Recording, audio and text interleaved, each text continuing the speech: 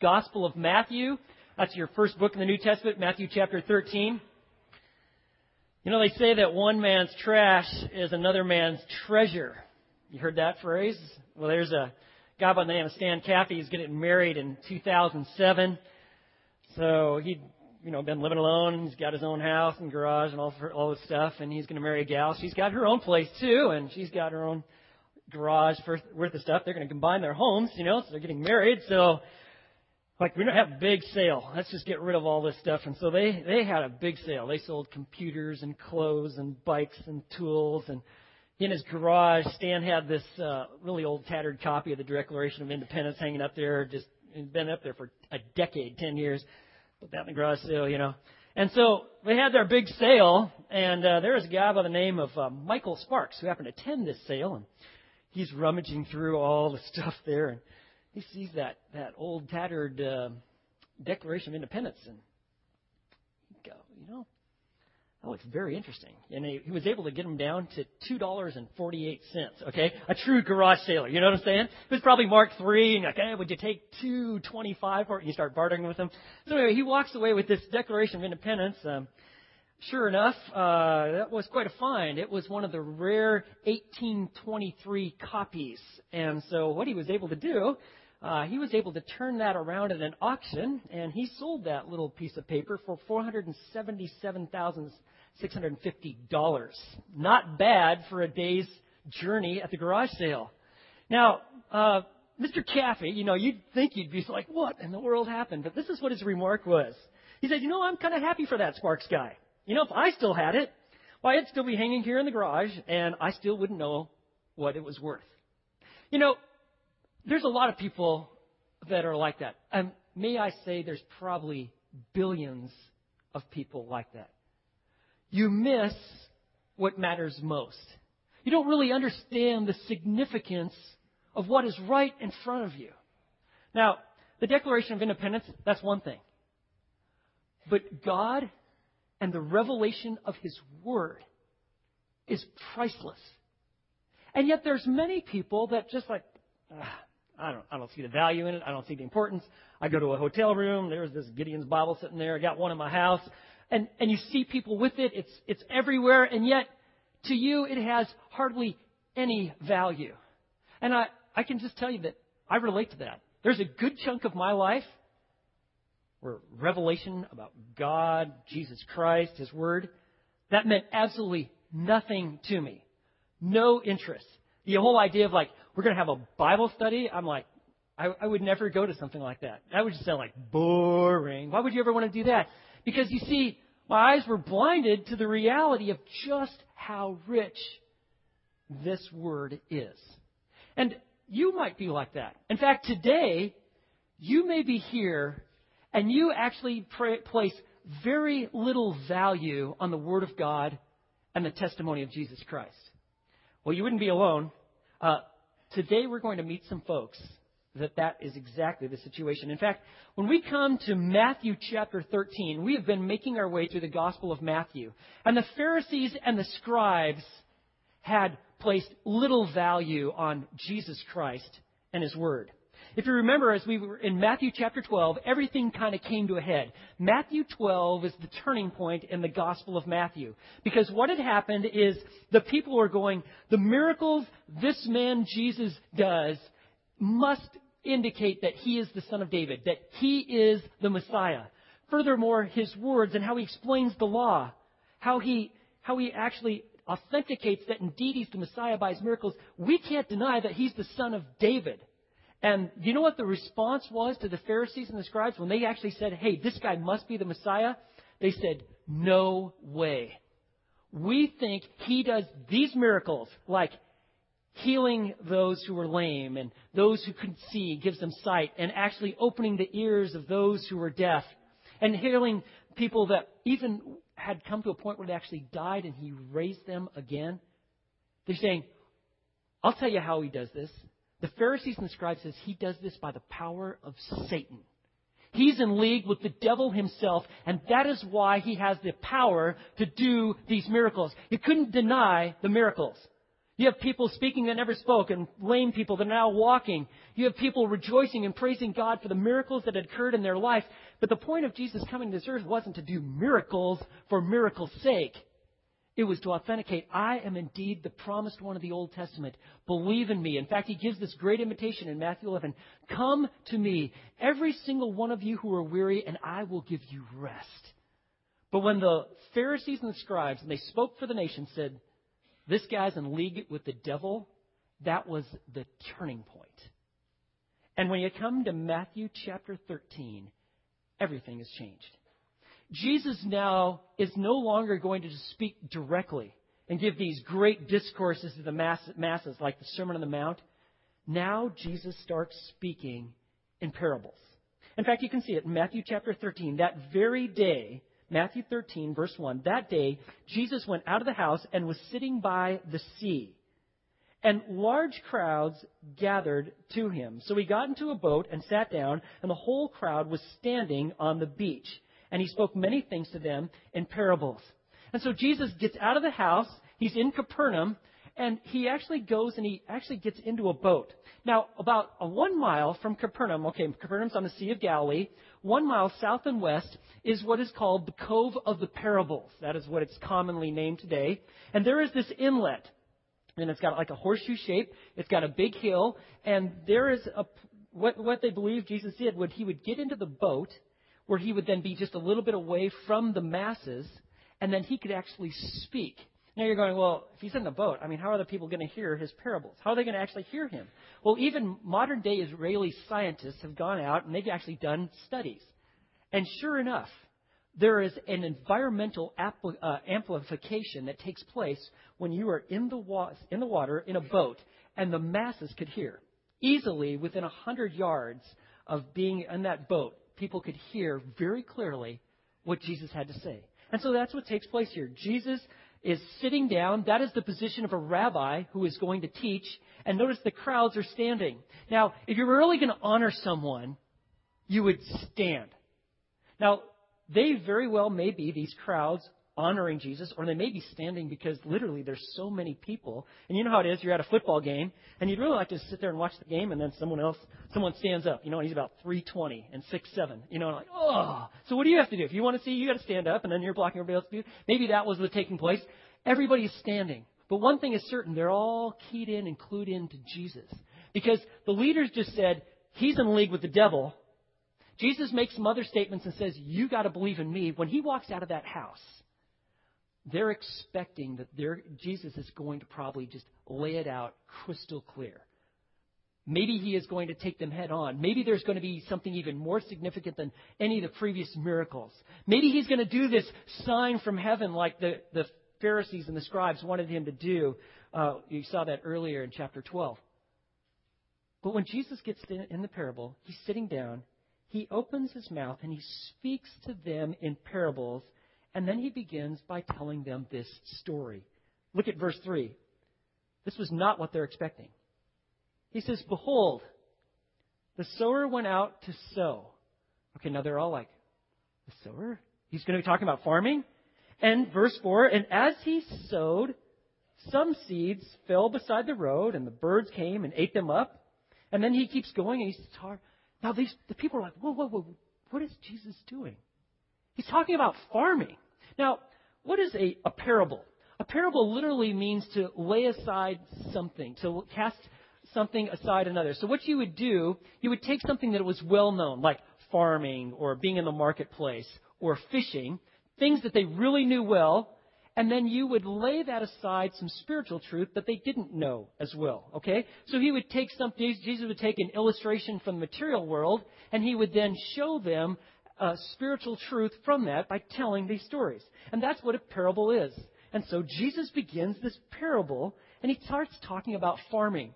Now, everybody in Israel was extremely familiar with farming because most of them were farmers. Almost everyone had plots of land, family ground, that they farmed.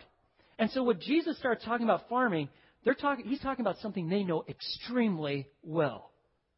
And he starts talking about a sower, and he goes out to sow. And this is something that they would see seasonally. And this is what happened. Like in the months like between October and December, this was the time that you actually planted your fields, okay? And so what a sower would do, you would just get this long bag, okay, and it would drape over your shoulder, and you'd stick out your hand in there, and you would start spreading the seed onto that ground, okay? And so they were very familiar with this. Jesus is telling them something they know all about. They've probably done it hundreds of times. And he says he goes and he sows the seed. And so he would go out and he would just sow these seeds. Maybe even at this very time that Jesus is speaking, there are people that are even in these nearby fields and they are sowing. And he says, first of all, he says the sower goes out to sow a seed.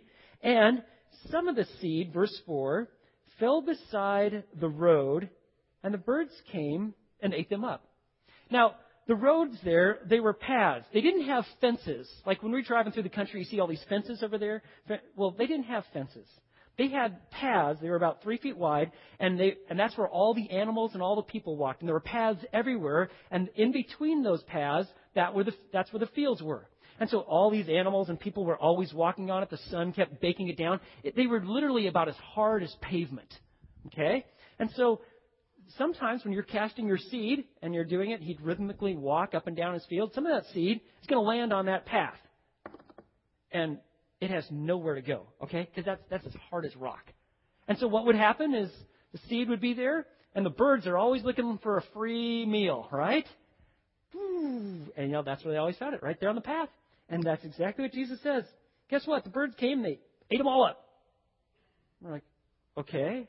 We got that. And then Jesus says, verse 5, others fell on the rocky places where they did not have much soil, and immediately they sprang up because they had no depth of soil.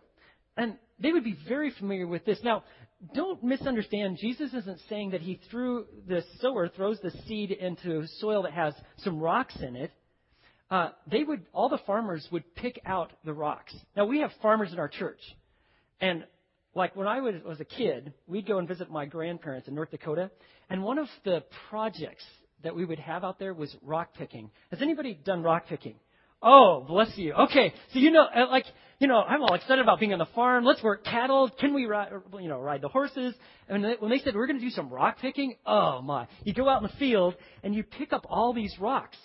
And the reason you do is because you don't want that rock to go through the combine. Because if the rock goes through the combine, that leads to some very unpleasant experiences on the farm, okay? And so you would always be picking up these rocks. And so Jesus isn't talking about there's rocks in the soil. What he's talking about is that there is a bedrock of limestone in Israel. And sometimes it would be extremely close to the surface. There may be only an inch or 2 or 3 inches of soil between that and this bedrock. And some of that, you don't really know exactly where all that bedrock is.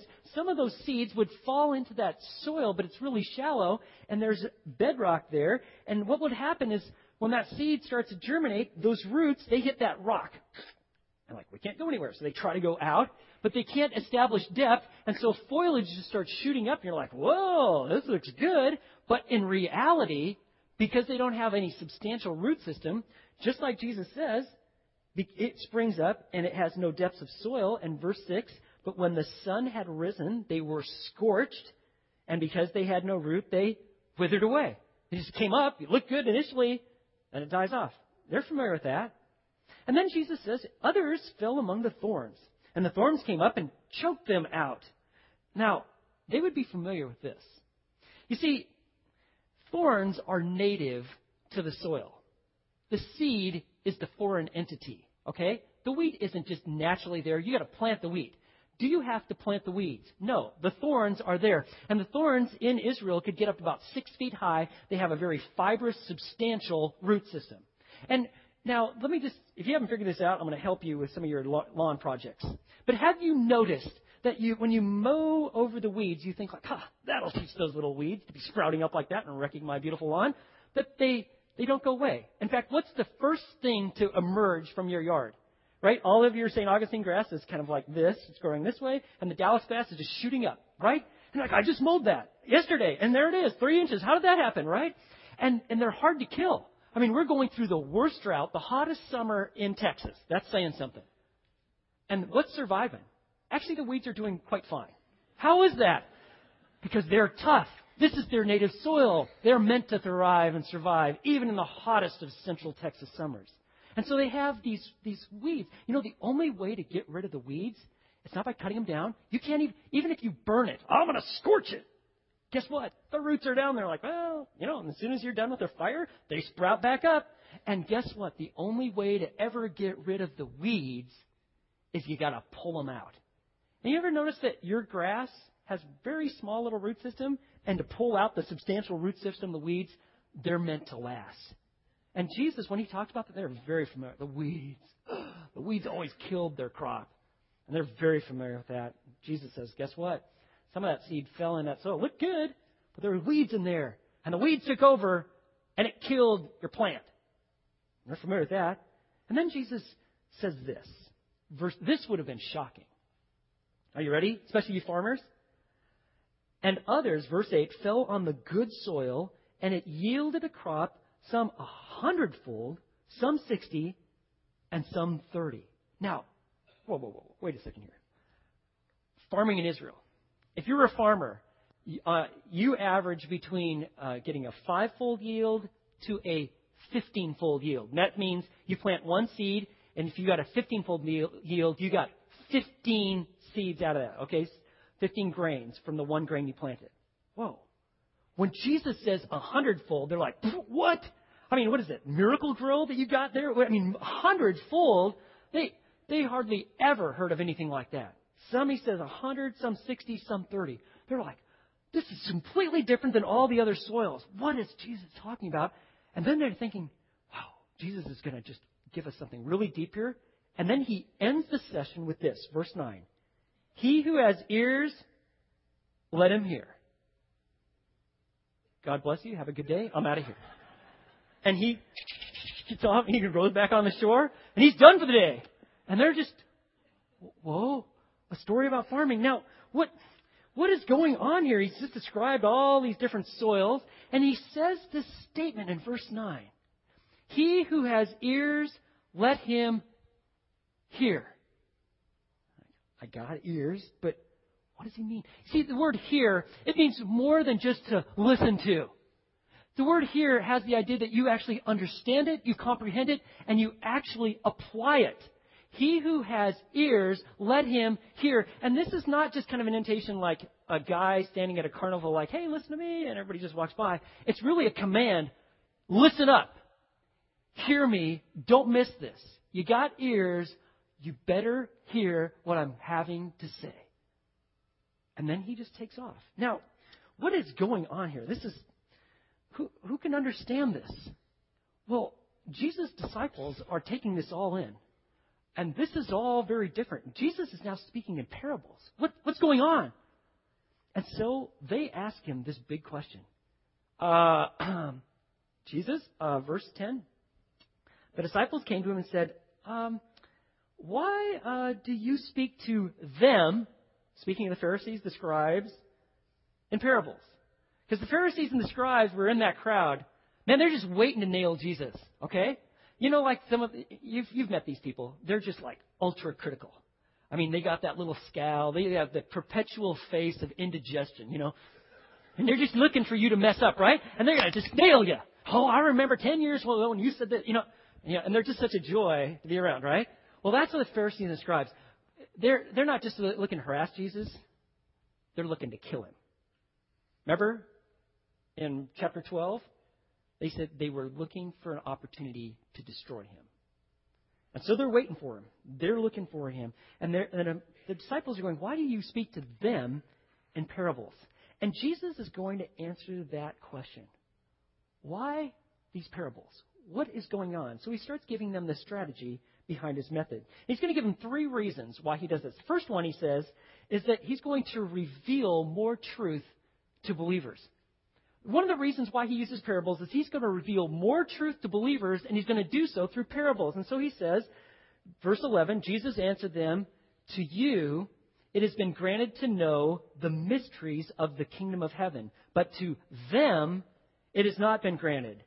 Verse 12, for whoever has, to him more shall be given. Now, this is pretty powerful. You want a statement on God's sovereignty? You're going to see it actually in verse 11. It has been granted. It is a gift. God gave you the ability to understand. When you see people that are growing spiritually and have a depth of understanding of His Word, let me tell you, God's at work in that person's heart. And that's what Jesus says. To you, it's been granted to know the mysteries of the kingdom of heaven. That word mystery, mysterion, it has the idea of something that had never before been revealed that now is being made clear in the New Testament. And so that's what he's saying. There are things about the kingdom of heaven, the mysteries about God's kingdom, that had not been previously been disclosed. I'm going to reveal them to you. He says, but to them, it's not been granted. For whoever has, to him more shall be given. What Jesus is saying is, you already have an understanding. Because you come to me, you want to hear, you want to understand. You are asking good questions. And that is, by the way, how a disciple learned from his mentor. He kept asking good questions until he understood fully what his mentor was saying. By the way, if you're going to learn anything, it's going to be rooted in learning how to ask good questions. It is a dying art. But these disciples understood that that is exactly why they're asking these questions. And so Jesus says, I'm going to reveal these things to you. You're my disciples. You're going to have even more. You see that in verse 12? Even more shall be given. You'll have some understanding. I'll give you even more understanding. Because you have a relationship with me. You are humble. You are submitted to me. You accept me for who I am because I am indeed the Messiah. God says, there is great blessing with that kind of heart. I will give you much, much more. On the other hand, there's another reason why Jesus speaks in parables. He's going to reveal more truth to believers, but he's going to conceal truth from hostile unbelievers. See what he says there? He says, I'm going to bless you, for whoever has, verse 12, to him more shall be given, and he will have an abundance, but whoever does not have, okay, people that don't get it, they're hostile, they're resentful, they are mean-spirited, hard-hearted, even what he has shall be taken away from him. Another reason Jesus is going to start with parables is because those who are hostile and rejecting him, even what little they do have, like they heard this story about the farmer and his seeds, that's going to quickly be taken away. You see what's happening here? Jesus' enemies want to nail him. And so they're going to be looking for evidence. So it's going to be kind of like this. Man, this Jesus rebel, I can't handle him. We have got to do something about him. He's stirring up the masses. I mean, did you hear what he just said? Well, what did he say? Well, he's talking about farming and seeds and sowing. Like, really? Really? He's talking about farming? That's a big deal? Well, I don't like it. Makes me angry. And that's kind of the mindset here. They don't really understand what he's saying, and so it's just being taken away. And yet at the same time, with this exact same parable, Jesus is going to introduce and give his people great truth and deep spiritual insight. And so he says, even what they have is going to be taken away from them. He says, therefore I speak, verse 13, to them in parables, because while seeing, they do not see. While seeing physically, they what? Figuratively, with their mind, they do not understand. And while hearing, they hear these words, but they what? They do not hear. They don't understand it. It has no application to their life. Nor do they understand. There's one other reason why Jesus is speaking in parables. It was prophesied that this is what Messiah would do. And that's what you find here in verses 14 through 17. Jesus makes it real clear. Isaiah prophesied, this is how it's going to be. I am the Messiah. I'm going to start speaking to them about the kingdom of heaven and do so in parables. By the way, about 1/3 of Jesus' teaching about the kingdom of heaven or kingdom of God, they're used rather synonymously, is done in parable form, in stories. They are concise, they're brief, and they're memorable, and they are packed with truth. But the one who's hostile and unbelieving, they don't get it. And Jesus says the third reason I speak this way is because I'm fulfilling prophecy. So he says, verse 14, in their case, the prophecy of Isaiah is being fulfilled. If you've been along for the journey as we've gone through Matthew, haven't you noticed time and time and time again, it is pointed out Jesus fulfills the prophecies. There's about 333 prophecies made about the Messiah in the Old Testament. And time again, Jesus is precisely fulfilling them. So he says, Isaiah is being fulfilled in your midst. It says this, verse 14, you will keep on hearing, but you will not understand. You will keep on seeing, but you will not perceive. For the heart of this people has become dull, and with their ears they scarcely hear, and notice this one, and they have closed their eyes. Otherwise, they would see with their eyes, they would hear with their ears, and understand with their heart and return, and I would heal them. Isaiah was speaking of the fact that the people of Israel, specifically Judah, their hearts were just hardened toward God. And so God says, I'm going to send you, Isaiah, and you're going to speak to these people, and you're going to speak truth, and you're going to call them back to the covenant relationship that I have with them. And you know what? It's almost going to seem like it's in vain. They're going to hear you, but they're not going to hear you. They won't understand. They'll see you, but they simply will not see what I'm accomplishing in their midst.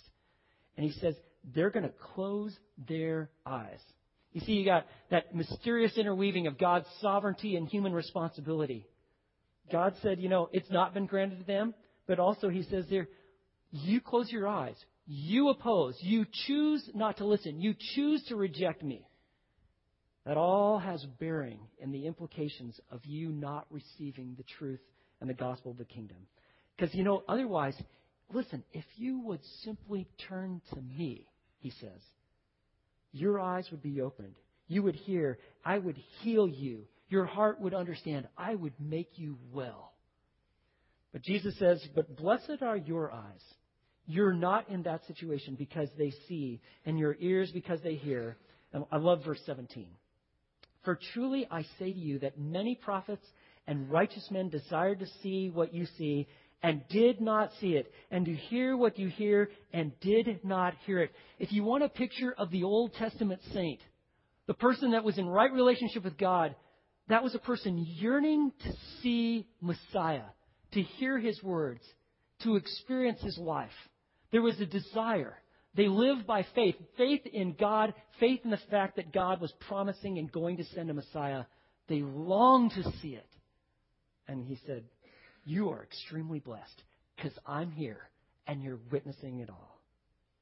Now, these people that he's speaking of, Jesus is in their midst. What more does he have to do? Miracles, speaking, giving instruction. People are coming to him. They're flooding to him. People are calling him Messiah. They don't get it. It's kind of like it happened in May 18th, 1980. Some of you will remember this event. It's when Mount St. Helens blew. It was horrific. I mean, it was like an explosion, like a nuclear bomb. People could hear the explosion from over 600 miles away. 57 people died when that volcano blew. And it wasn't that they didn't have warning. They were trying to get people to leave and flee because this mountain is going to blow. They didn't just realize just how powerful that would be. What is very interesting is that there were some people that were within a mile or 2 miles of the mountain. Okay, that's called dumb. Okay, all right. If you had all those warnings, I think we'll go camping by Mount St. Helens. No, I don't think so. But they were there. They're going to take it all in. And these people had to be rescued. I wonder why. Okay. What was fascinating is what each one of them said. Those people that were the closest that survived, there were others that were even closer that chose not to evacuate. What was fascinating is these people that were rescued all had the same story. They simply didn't hear the explosion. You're like, what? They said it was silence. Some of them saw the black cloud and they thought it was a storm system that was moving in. Like, what? But they didn't hear any of the volcano's explosion, though it was heard 600 miles away. And scientists explained what had happened is they were in what is called the zone of silence. The thrust of that volcano was so strong that it actually literally forced the sound waves up, and then it bounced several times. But there were certain places that you could be that you would hear absolutely nothing due to the force of that volcano. You were in the zone of silence. Friends, let me just tell you something. If your heart isn't right with God, you're in the zone of silence. Everybody else is seeing it, hearing it, like, whoa, this is magnificent. And you're like, I don't see anything. Is that a cloud system we're coming? You're in the zone of silence because something is wrong with your heart. You're not yielded to God, not submitted to Him. There is a real reason why you don't get what the Word is saying. So what Jesus is saying is like, I'm going to start speaking in parables. Get ready. And there's reasons why I'm going to do that. You see, the condition of our heart is revealed by your response to His Word. Remember what Jesus said? Listen, I'm going to speak in parables. I'm going to give you much more. You're going to be blessed. You already have something. I'm going to give you much more. I'm going to reveal it to you. Well, Jesus is going to do just that. If you hear, you understand, you know Christ, and you desire to know more, there's a hunger about you. And that really marks the believer. They're hungry. They're thirsty. They want more truth. They're not just, I went to church. I heard a nice little message. I heard the word. They're not content with reading a Bible verse a day and just think that it keeps the devil away kind of mentality. They want to know. There is a yearning and desire for truth. And once you start tasting it, you will never settle for anything else. Once you get into meat and potatoes, Twinkies will not do anymore, no matter how you were raised. And so they want to know more. And Jesus says, guess what? You know me. You want more? I'm going to give you more. I will give you deep spiritual insight. And so He says in verse 18, He gives them the significance of the parable. He says, verse 18, hear then the parable of the sower. Now, what Jesus is going to do is He is going to explain why there are different responses to the word. That's one of the things. He wants sowers to know, why is there different responses to the word? And the second thing He wants them to do is He wants people to evaluate how the condition of a person's heart actually affects their ability to bear fruit. He is going to give them some great spiritual insight. It's all about what's going on in your heart. And when you say heart, don't think emotion.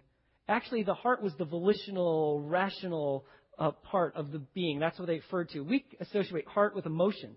They actually associated emotion with like your stomach or your bowels, okay?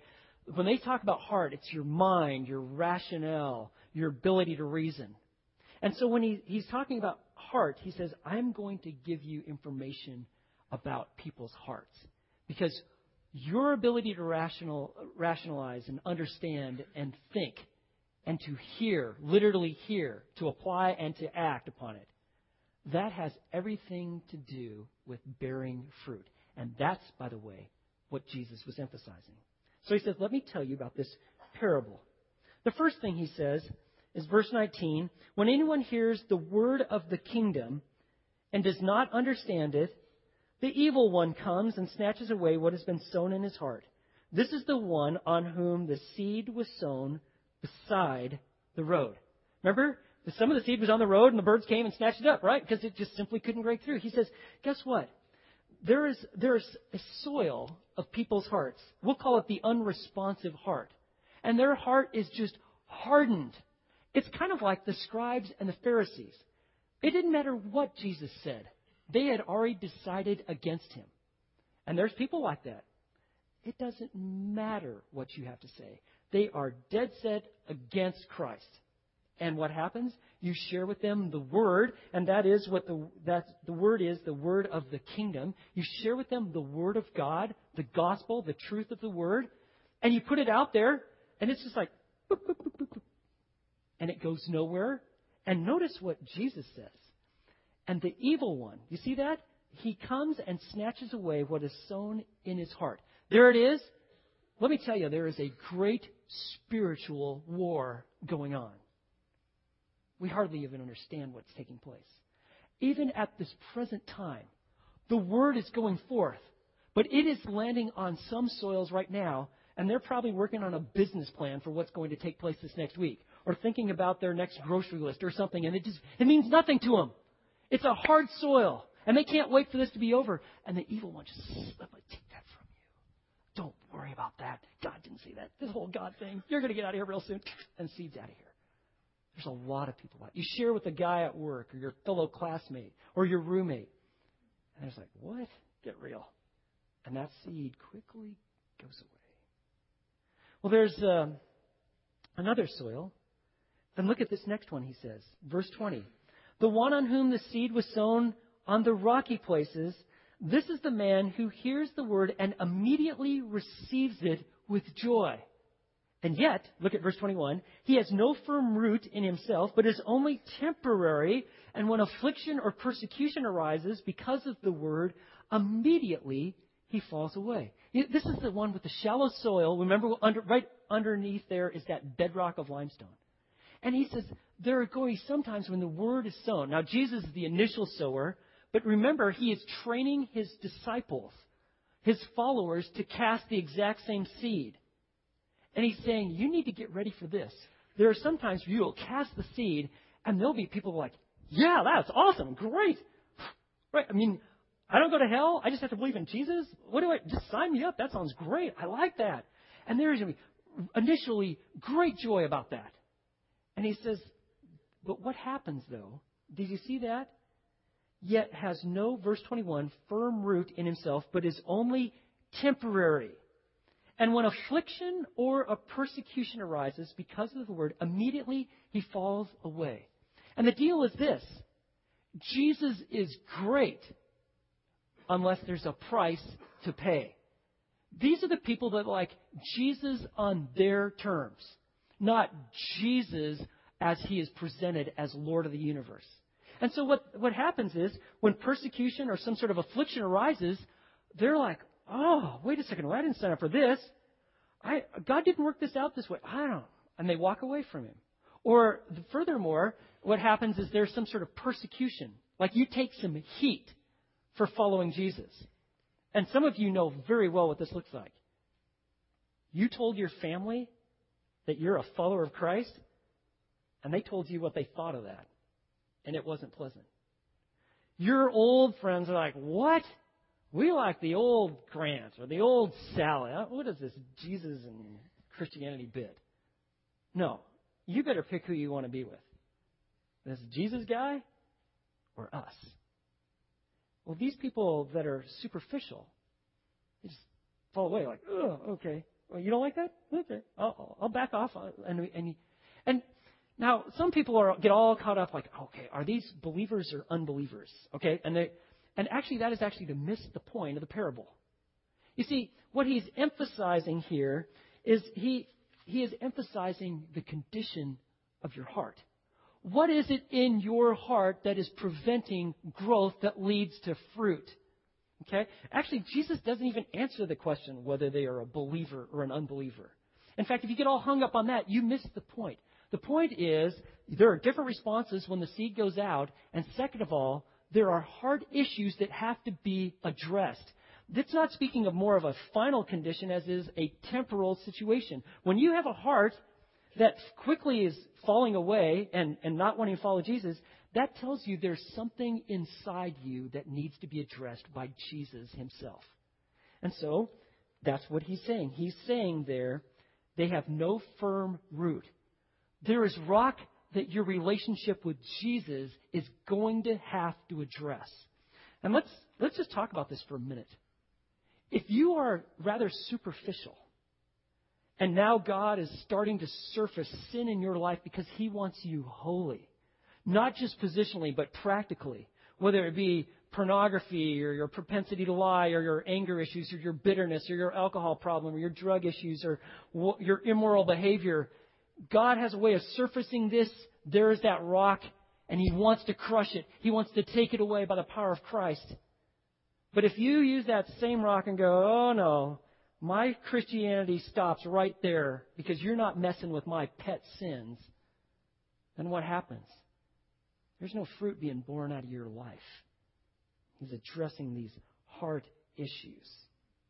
You see, the journey of holiness is experienced by those who are submitted and yielded to Jesus Christ. When God brings those to your mind, don't defend them. Don't run away from the Lord. God, help me. You are the only one who could address these issues. You are the only one who can grant me understanding. Lord, help me. Well, then there's this other heart. Look at this one, verse 22. If verses 20 and 21 haven't stirred you up, 22 probably will. And Jesus says, verse 22, and the one on whom the seed was sown among the thorns.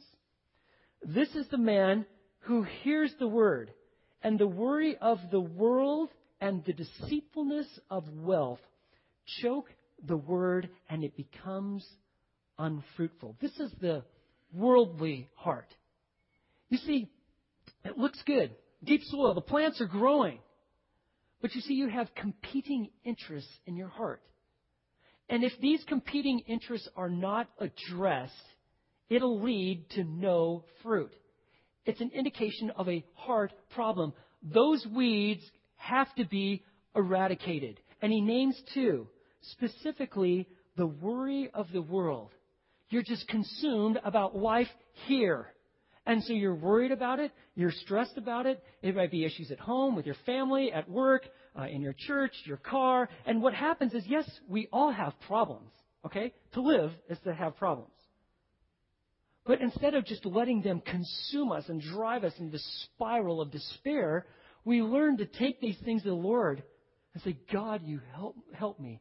May I have your peace. We consider it all joy, not because it's joyful to be in it, because Christ will see us through it. And we learn to walk by faith and not by sight. But if you don't get that figured out, it has a way of choking you so that you don't bear fruit. And that is the whole purpose of this parable. God wants you to bear fruit. And not only is it worries, okay, but it is also the wealth, riches. And this is the one that's, these two, man, Jesus just nailed it. When he talks about riches, when you were consumed about your car and your house and your life insurance and how much money you've got in this account and what your checking account looks this way, and it's all about money and that you look a little bit nicer than everybody else and everybody notices the outfit that you've got on, and you're just always thinking about you, your wealth, your position in society, Jesus says that kind of heart condition speaks of weeds that need to be eradicated by me. Because if it's not addressed, you will bear what? Not some fruit, no fruit. You see that? It chokes the word and it becomes unfruitful. When you are consumed by worry and riches, this word is no longer important to you. You will spend 15 hours looking at your computer and trying to figure out these finances, and you won't even give the word 15 seconds. Why? Because there's a heart problem that has to be addressed by Jesus. The word's being choked out, and fruit is not going to be born. And then he says, if you're like, man, I'm totally discouraged at this point. You're trying to sow the seed, and you realize, like, wow, all these soils, man, it's like one problem after another. Jesus says, I don't want you to be overwhelmed with concern. He says, there is a soil. And notice how he concludes this. And the one on whom the seed was sown on the good soil, verse 23. This is the man who hears the word and understands it, and who indeed bears fruit and brings forth some 100-fold, some 60, and some 30. You see, God has a way of changing hearts, and there will be just a manifold expression of fruit. Fruit of love, giving of life, your character, holiness in life, giving of your finances, the fruit of praise of lips that will come from some hearts as God is working. And so, think of it this way, friends. All of us have heart issues, and Jesus addresses them. I mean, think of the heart issues that you have. I'm thinking of the ones that I have. Jesus addresses those so that you and I will bear fruit, the fruit of praise and worship and character and godliness and holiness in this life. And if you're a sower and you're giving out the seed, let me just tell you what it's like. You cast out seed, and some people just bounces off. Some people, it lasts a very short time. They're initially excited. Then they just what's going on? They're flipped out. They're just gone. And then but they got this competing interest, and it gets choked out. But then sometimes you've got soil that bears rich fruit. And that is why discipleship is so important, because a discipler gets in there and helps you work with heart conditions. Now, friends, don't be like taking like, I've got one seed of truth.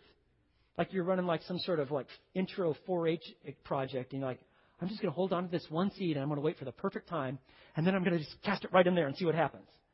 No, what you want to do is you want to sow broadly. You want to sow wherever you have an opportunity.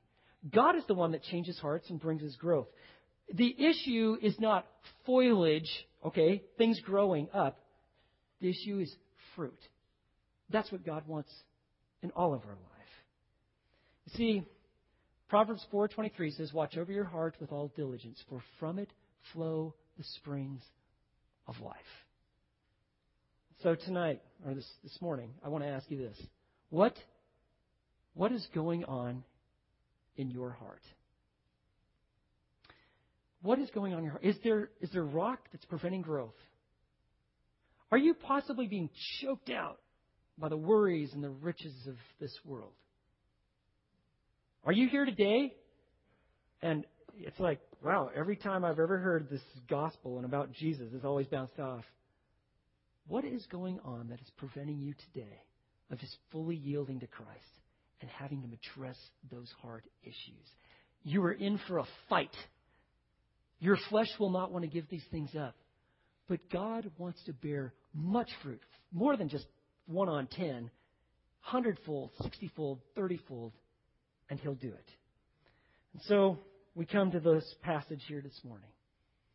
We go, God, You give great depth of insight to those who are yielded to You. And they see the condition of our heart is revealed by our response to His Word. And as Jesus said, he who has ears, let him hear. Let's pray. Father, I want to thank You for the clarity of Your Word. How You have spoken so clearly of all the different ways people respond to the word of the kingdom. We could be discouraged, and yet, Lord, we see that You're the one who's at work. You're the one who brings changes. And even now, You are cultivating a heart of desire. Sins are being surfaced and perhaps even confessed in the silence of this time. For God, we desire that we would bear much fruit for Your cause, to Your glory. And so, Lord, whatever is going on in our lives and our hearts, we lay it before You. We thank You for the truth of Your Word, the love of the Son, and the life we have in His Spirit. And we pray these things in Jesus' name. Amen. Okay, I'm back on. All right. Must have been time to end the sermon. You always know. The sound guy cuts you off, right? All right. We got a few announcements here. One, I want to make a real special announcement. We have been in the process of looking and trying to identify the next guy on our staff team, especially in the area of administration, and giving us like someone who could function as an operations manager, because our church continues to grow. We have ministries happening locally in so many different ways, and now even internationally. And so we've been looking for someone to step into that role, and I know that you've been following and periodically giving reports. I want to tell you, we have found a man in our midst who has exceptional skills with counting, computers, building experience, working with people. He's got outstanding character, and he's standing right here to my right, Craig Ratliff. And we have just asked him to come on to our staff team. He accepted just this past week on Thursday, and we are thrilled that God has raised up a man in our midst. Welcome aboard, man. Now, I know that you know Craig, and you're like, man, he's a great worship guy, but like both sides of this guy's brain are working, okay? And so we are thrilled to have him and Tangela. So later today and at the picnic, make sure you just pass on your congratulations. You will definitely be seeing and hearing more from him, especially many of you who have ministries that are touching base with the church. So we're extremely encouraged. And Matt, you got a few other things, right? I have a few things. I am grateful for that, and that God has blessed us with Craig. It's going to be, man, you don't know how grateful I am, actually. Whew.